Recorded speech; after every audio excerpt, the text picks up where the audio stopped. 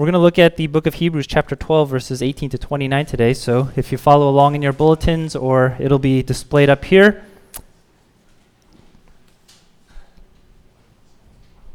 All right, listen, hear the word of the Lord. For you have not come to what may be touched, a blazing fire and a darkness and gloom and a tempest, and the sound of a trumpet and a voice whose words made the hearers beg that no further messages be spoken to them. For they cannot endure the order that was given. If even a beast touches the mountain, it shall be stoned. Indeed, so terrifying was the sight that Moses said, I tremble with fear. But ye have come to Mount Zion and to the city of the living God, the heavenly Jerusalem, and to innumerable angels in festal gathering, and to the assembly of the firstborn who are enrolled in heaven, and to God, the judge of all, and to the spirits of the righteous made perfect, and to Jesus, the mediator of a new covenant, and to the sprinkled blood that speaks a better word than the blood of Abel. See that you do not refuse him who is speaking, for if they did not escape when they refused him who warned them on earth, much less will we escape if we reject him who warns from heaven. At that time his voice shook the earth, and now he has promised, yet once more I will shake not only the earth but also the heavens. This phrase, yet once more, indicates the removal of things that are shaken, that is, things that have been made, in order that the things that cannot be shaken may remain. Therefore, let us be grateful for receiving a kingdom that cannot be shaken, and thus let us offer to God acceptable worship with reverence and awe, for our God is a consuming fire. This is the word of the Lord. Before we get started, let's bow our heads for a word of prayer. God, we pray for this time that you would speak. And even as we just read this passage, it wasn't always the case where your people wanted to hear your voice because your voice was so powerful. But you won't enjoy it to the degree that you potentially could. And maybe some of us are like that with respect to how we relate to Jesus, and we're kind of okay and we're kind of fine with some of the surface level things. But what Hebrews was trying to do is it tries to get this community to go deeper. And sometimes I think maybe in order to prevent us from falling away, we have to go deeper and we have to taste the fullness of who Jesus is. And that's one of the reasons why I really appreciate the book of Hebrews, because it challenges us to do that. The passage that we're going to look at today, there's another contrast, and many contrasts have been made in this book between the old and the new, between the old covenant and the new covenant. Under the old covenant, there's a word that made people tremble with fear at Mount Sinai. But under the new covenant, there's a better word that draws us into worship to Mount Zion. And we're basically going to look at those two contrasts today as we look at this passage. So first, if you look here, there's a word that made people tremble. And the author is making a contrast between these two mountains, Mount Sinai and Mount Zion. And with respect to Mount Sinai, it's pointing to a story that you can read about in Exodus 19, where Moses and the Israelites, they're encamped in the wilderness of Sinai. And while they are there, the Lord speaks to Moses and says to Moses, these people need to wash their garments because they're approaching me. They're approaching my presence. And I am going to come down on the third day. And if you remember earlier in Exodus, one of the things that God tells Moses before he comes before the burning bush, he says, take off your shoes. And he says to Moses, set up boundaries and make sure that the people do not touch the edge of the mountain, or else they should be put to death. And it's not just the people, but even this passage alludes to the same prohibition even applies to animals in verse 20 here. Now, let me read the vivid description again of verses 18 to 19. And I want you to try to picture in your mind what it would have been like to come to the mountain of God, to Mount Sinai. For you have not come to what may be touched, a blazing fire and darkness and gloom and a tempest and the sound of a trumpet and a voice whose words made the hearers beg that no further messages be spoken to them. Now, approaching God under the old covenant, it's not something that gave you warm, fuzzy feelings. It would have been a really terrifying experience that would have threatened your very existence in the world. And, of course, today you hear plenty of people say, I am just trying to hear the voice of God. And the assumption behind that is God's voice is safe to hear. But under the old covenant and in this passage, the problem is not that they weren't hearing God's voice, but that they were hearing God's voice, and it was so terrifying that they were begging God to stop speaking. Now, why would they want God to stop speaking here? And why is God's voice so dangerous to them? I think the answer is they had a sense of the holiness of God. And because of that, they knew that they had no business coming to the presence of a holy God because they themselves were not holy. When God tells them to wash their garments, and when God tells Moses to take off his shoes, it gives us a visual illustration of what it means that God is holy. Now, cleanliness and holiness are not exact analogies, but for the purposes of illustration, I think it does help a little bit in terms of understanding what that might mean. Many people here are Asian. Asian cultures, I think, understand the significance of taking your shoes off before you enter somebody's home. Not only is it a form of cleanliness, but I believe in Asian cultures, it's also a way to show respect. You respect a person's home. If you have like these really dirty, muddy shoes and you trek all that mud into the house, how would Asian people interpret that? I think they would say, you're not showing respect for my home.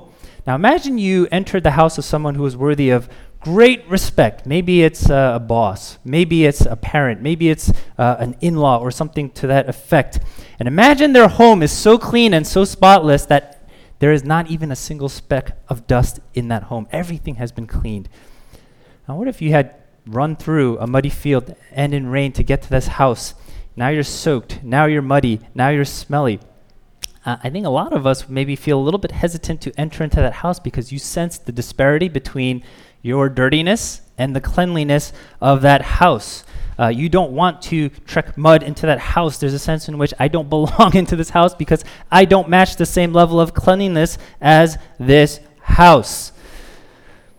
I think that's a little bit of how maybe the Israelites felt, except they would have been terrified because if they enter into this house, bring all that dirt into that house, they're going to die, right?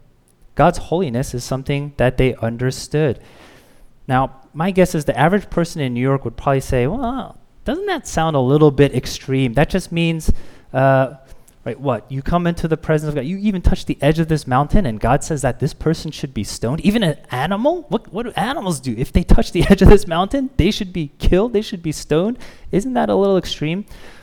But I think that kind of sentiment maybe points to the fact that the average person in New York doesn't really understand the essential nature of who God is. I had a professor once. He made a comment and he said this, a lot of Christians today don't really pay attention that much to the Old Testament. And if we don't pay attention to the Old Testament, if we don't read the Old Testament, if we don't learn from the Old Testament, the first thing that's going to go is a sense of the holiness of God. Jonathan Edwards, an American theologian from the Great Awakening, he once said this, that the holiness of God, it's the only attribute by which we don't derive any kind of benefit from. Every other attribute, whether it's love, whether it's grace, whether it's mercy, whether it's wisdom, we benefit from that and we derive benefit from that. But holiness, we don't see use from it. Our culture is so driven by this consumer mindset that I suspect many of us maybe only find God to be worthy of worship to the degree that we find him useful to us. So we think God is worthy of our time or our lives only if he answers my prayers, only if he gives me these positive emotional feelings, only if he gives me the life that I want, only if he doesn't tell me to do something uncomfortable. And if that's how we approach God, then the reality is we're not going to know God according to his most essential attribute. I think providentially the worship team read a passage of scripture today, and as the elders and as the heavenly creatures are worshiping, what do they say? Holy, holy, holy, right? Not grace, grace, grace, not love, love, love. Holy, holy, holy, because they are identifying God in one of his most essential attributes. If you want to know God in his essential nature, you actually have to know God in his holiness. Now, I hear famous people often say this. They express the fact that they are lonely. For example, I became a fan of Lady Gaga recently because I saw the movie she was in, A Star is Born, and she's a great musician and great performer. So I started watching like her performances and listening to her music, and I saw the documentary she had on Netflix. And in this documentary, she has like this little emotional breakdown because she's so lonely, and she's constantly surrounded by people, right? She's constantly surrounded by people working for her, doing stuff for her, by fans, right? She has to avoid mobs of people. And the irony is, even though she's surrounded by so many people, she's very lonely. And she starts breaking down. She calls her family. She's like, I'm just lonely. Now, I think that's a common thing that famous people feel Why do famous people feel lonely? I think it's because people don't know them for who they are in terms of their essential nature, right? They know them as performers. They know them as entertainers. They know them as actors. They know them as musicians. They know them as athletes. They know them for their wealth. They know them for their public persona. But they don't really know them for the person that they are, the essence of who they are. Now, that essence may be different from person to person, and people might identify that in different ways, but the reality is you will never connect with a person in a truly meaningful way if you don't really know them for who they are, if you just see them for these surface level things. Likewise, if we want to know God in a meaningful way, in a really meaningful way, you have to encounter his holiness. That's central to who he is.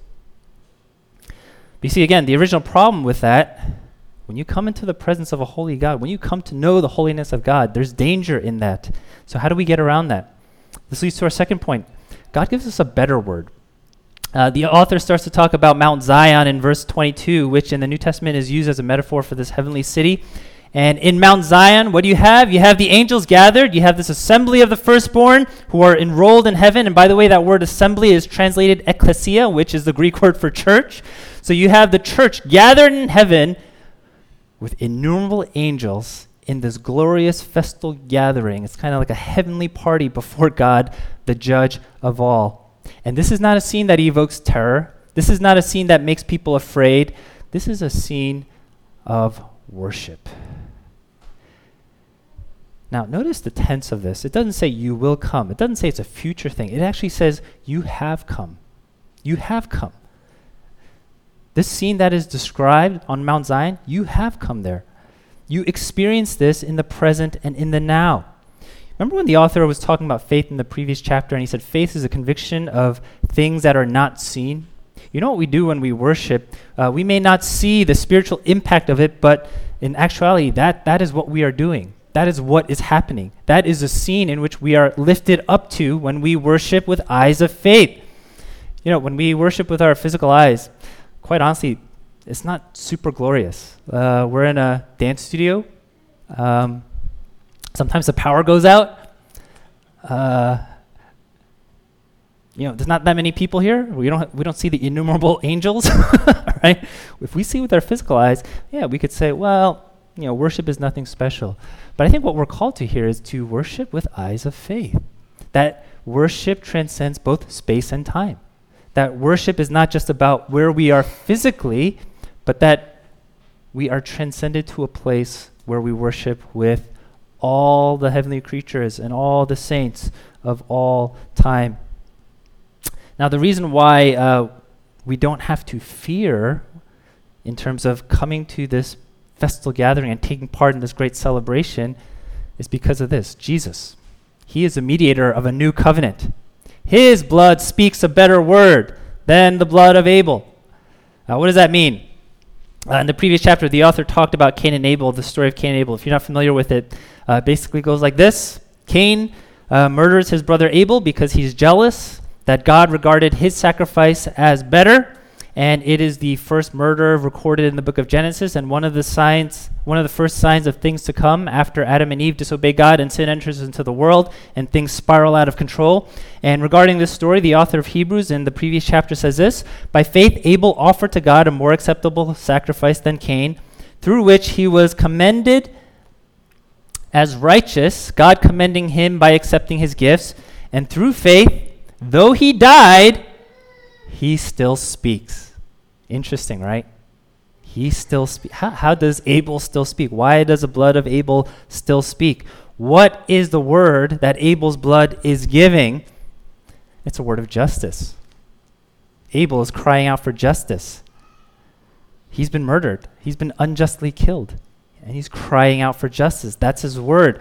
Now, by the way, this still happens today when someone is killed unjustly, whether it's because they were murdered, whether because they were wrongly convicted and sentenced to death, whether they were killed because of some kind of discrimination or racial discrimination, whether they're killed in some kind of unjust war. Whatever the reason, people sometimes will say this, that their blood cries from the ground. And I think that's a reference to Abel's blood crying from the ground, crying for justice. If you are somebody who has ever experienced any kind of form of injustice, and I'm going to say probably everybody here has experienced it to some degree, you know how important justice is. You know how injustice can leave open a wound for the rest of your life. You know how injustice creates this debt that goes unpaid, that ruins relationships. You know how injustice can destroy your inner person and destroy the peace and the fullness of life within you. And if God is good, if we claim God to be good, then he has to bring justice. He has to judge all sin and evil in order to make things right, in order to cancel debt, in order to restore what the Hebrews would call shalom. Shalom, translated in our Bibles, is peace, but it's a lot more than peace. Shalom is when every dimension of God's good creation is flourishing because all relationships are made right and perfect and full of joy. And you know what ruins shalom? Injustice. Injustice ruins that shalom. When you have a woman reporting sexual harassment to HR, and HR and the company decide to protect the wrongdoer because it's a powerful man, what does that do? That ruins shalom. When a person's wrongfully convicted of a crime he or she did not commit, ruins shalom. When a husband talks to his wife in a condescending manner, ruins shalom. When there's gossip going on, ruins shalom. When a child bullies another child because he or she is different, it ruins shalom. Since God is holy, he cares about justice. He cares about justice. And that's why he has to bring justice. He has to judge all kinds of sin and evil in order to bring justice into the world. Why is Jesus' word better here than the word of the blood of Abel? Abel's blood cries out for justice, and it's a good word. It's a necessary word. You know what Jesus' word does? It's not a word of justice. It's a word of grace. It's a word of mercy. It's a word that cries out for our salvation.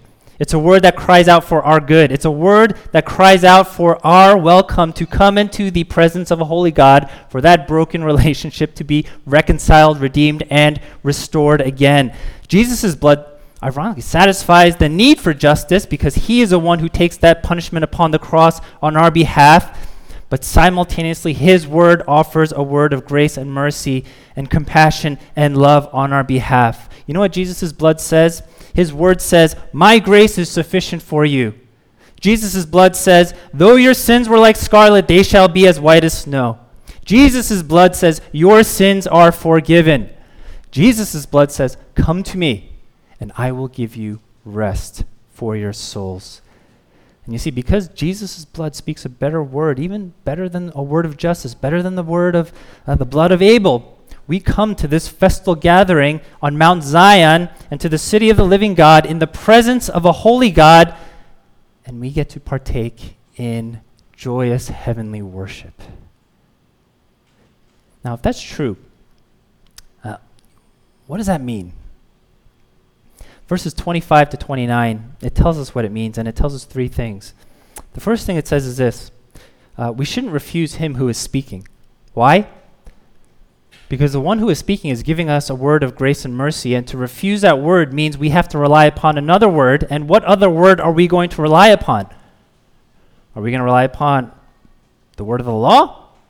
Well, the New Testament says, that's what the Jews thought. The New Testament says the law kills, the law condemns. Are we going to rely on our word before God?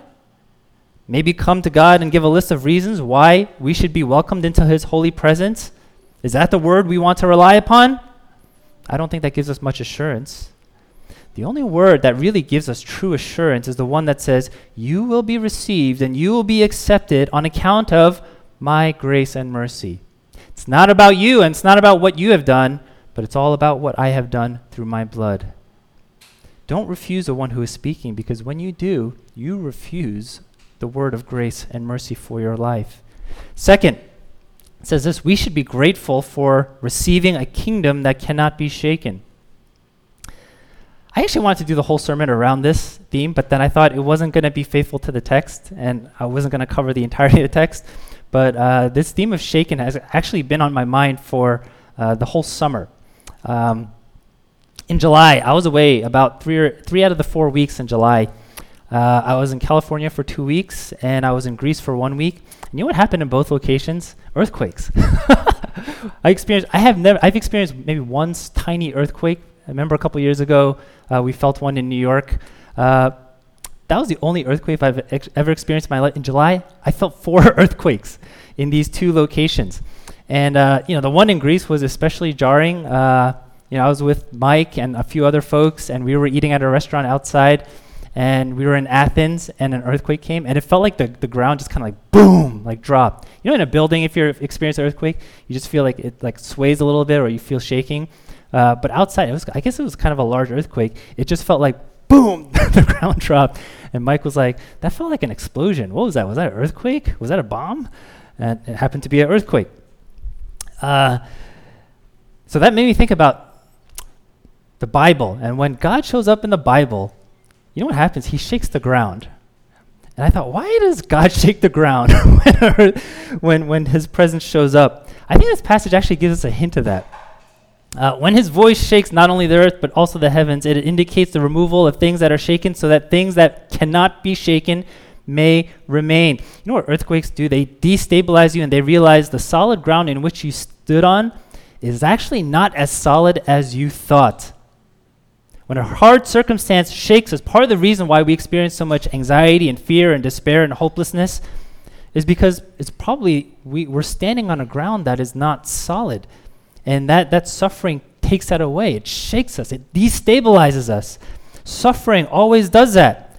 But sometimes that is the process in which we have to go through in order to reorient ourselves and reorient our faith so that we stand on something that is solid, so that we stand on that which cannot be shaken, namely the kingdom of God. Only then will we have the real security that we long for, the real hope that we long for, the real peace that we long for, even in the midst of our personal earthquakes, even in the midst of our personal sufferings. And that's also when we have real gratitude in our hearts, which leads us to the third thing it says. It says we should offer to God acceptable worship with reverence and awe. Now, that word acceptable I thought was interesting because it assumes that there is an unacceptable way to worship. The way it defines acceptable worship here has to do with reverence and awe. And the reason we should worship God in that way is because God is a consuming fire, and that has not changed from old to new. Now, what does reverence and awe look like? I want us to think less about the externalities of worship, not about our liturgy, not about the service, not about the forms. I want us to think about reverence and awe in our hearts. There's an author by the name of Neil Postman who taught communications, I believe, at NYU. I believe he's a Jewish man. And in one of the books that he writes, he says this: "It is possible that someday soon, an advertising man who must create a television commercial for a new California Chardonnay will have the following inspiration. Jesus is standing alone in a desert oasis. A gentle breeze flutters the leaves of stately palms behind him. Soft Mideastern music caresses the air. Jesus holds a bottle of wine at which he gazes adoringly. Turning to the camera, he says, 'When I transformed water into wine at Cana, this is what I had in mind. Try it today, you'll become a believer.'" Now, he's being a little bit snarky and making fun of the advertising company a little bit, or advertising culture a little bit. But he's using that as an example, and he says, what's wrong with that? Is there anything wrong with using Jesus in that way and viewing Jesus in that way? And his point is this: it is actually not that the commercial is blasphemous. Jesus did turn water into wine at Cana, right? That's not necessarily the problem, but what he says is the problem is trivialization, against which there can be no laws. If we are going to critique our attitude towards worship, my guess is I wouldn't critique anything that has to do with blasphemy, anything that is unbiblical. That would be pretty easy to critique. I think people are here, I think you all are here because, on Sundays, it's important to come to church and to worship. Right? Otherwise, why would you be here? The harder thing to critique would actually be our attitude towards worship in whether we trivialize the worship of God. I don't think anyone, or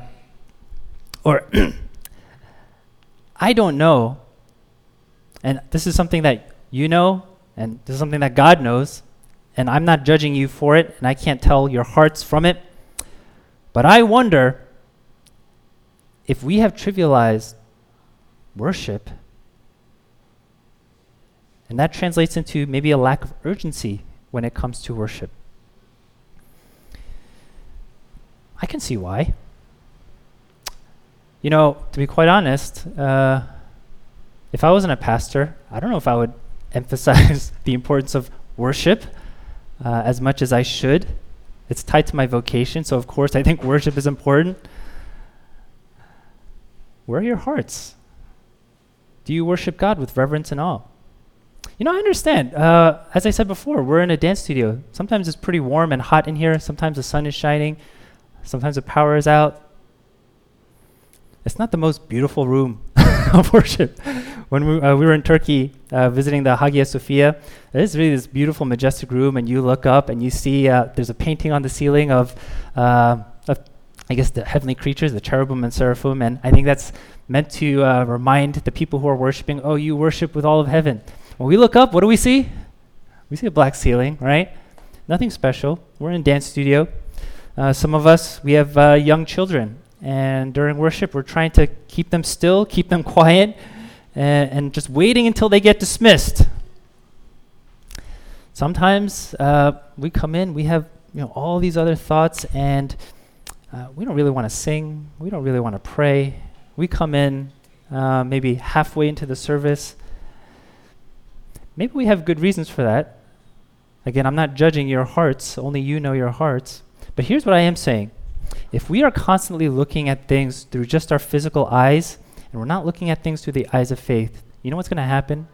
We trivialize the worship of God. We don't worship God with reverence and awe.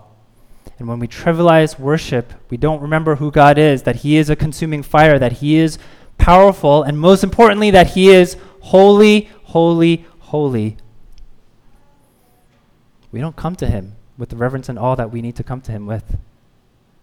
According to this passage, that's not acceptable worship. So what do we need? I mentioned it. We need eyes of faith. Faith is a gift. Faith is not something we just kind of will within ourselves. Faith is something that God gives to us. And through faith, what we're going to be able to see is this wonderful festal gathering that has taken place in the heavenly places. We are going to see that we have received the kingdom that cannot be shaken. We are going to see that God is a consuming fire. We are going to feel like we need to hear the better word because during the week we've heard all these other words pointing us and directing our hearts to different things. But when we come here, we need to hear directly from Jesus, and we need to hear His word of the gospel, His word of grace, and His word of mercy. And I am convinced that there is nothing more important for the soul than to see and experience the beauty and the glory of God. I think that happens in worship. You know, in worship, that's when we forget about ourselves. Interestingly enough, Mike Tyson has a podcast. I don't listen to it regularly, but I listen to one. Mike Tyson's quite profound. This is what he says. He was talking about like dying, I think, and he's like, I look forward to dying. I have a sense he's a believer, right? Or he definitely believes in like God, and who that God is, I'm not sure. I don't know what his faith background is, but he says this: I'm looking forward to dying, and he's anticipating an afterlife. And the reason why he is looking forward to dying is because he wants to stop thinking about himself. That's profound.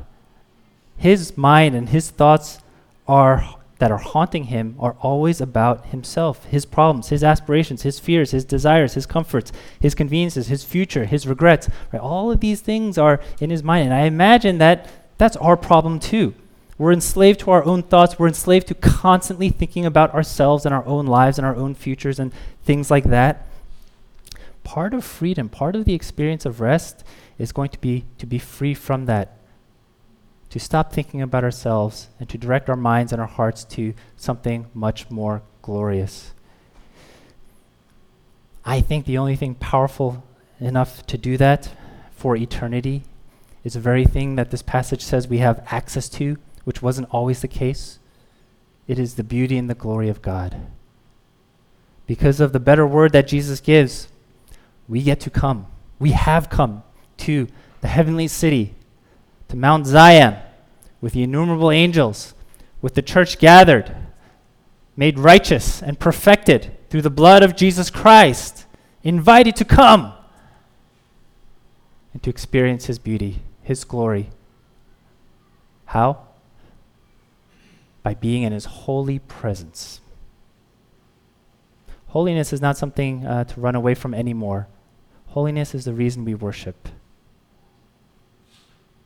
If you want to know God in a true way, and just like our prayer said, not in what we want him to be, but who he actually is, knowing him in his holiness has to be a part of that. So let's come. If we struggle with that, that's okay. Let's ask God to show us even more grace and give us eyes of faith. I hope when we gather and worship together on Sundays, I would love for it to be this powerful, the most powerful time of the week. My daughter asked me, it's only on Sundays when we go to church, right? We listen to like worship music. And this morning, my daughter was saying, why do we always listen to worship music on Sundays? And I go, well, to prepare us, right? Sunday's the most important day. We do the most important thing on Sundays. We come to worship God. And I don't think she understood what that meant, but maybe you do. You know what the most important thing you're going to do this week? It's what we're doing now. Have some urgency in your hearts. Have some urgency. Our God is a consuming fire. Let's worship him with reverence and awe. Let's pray together.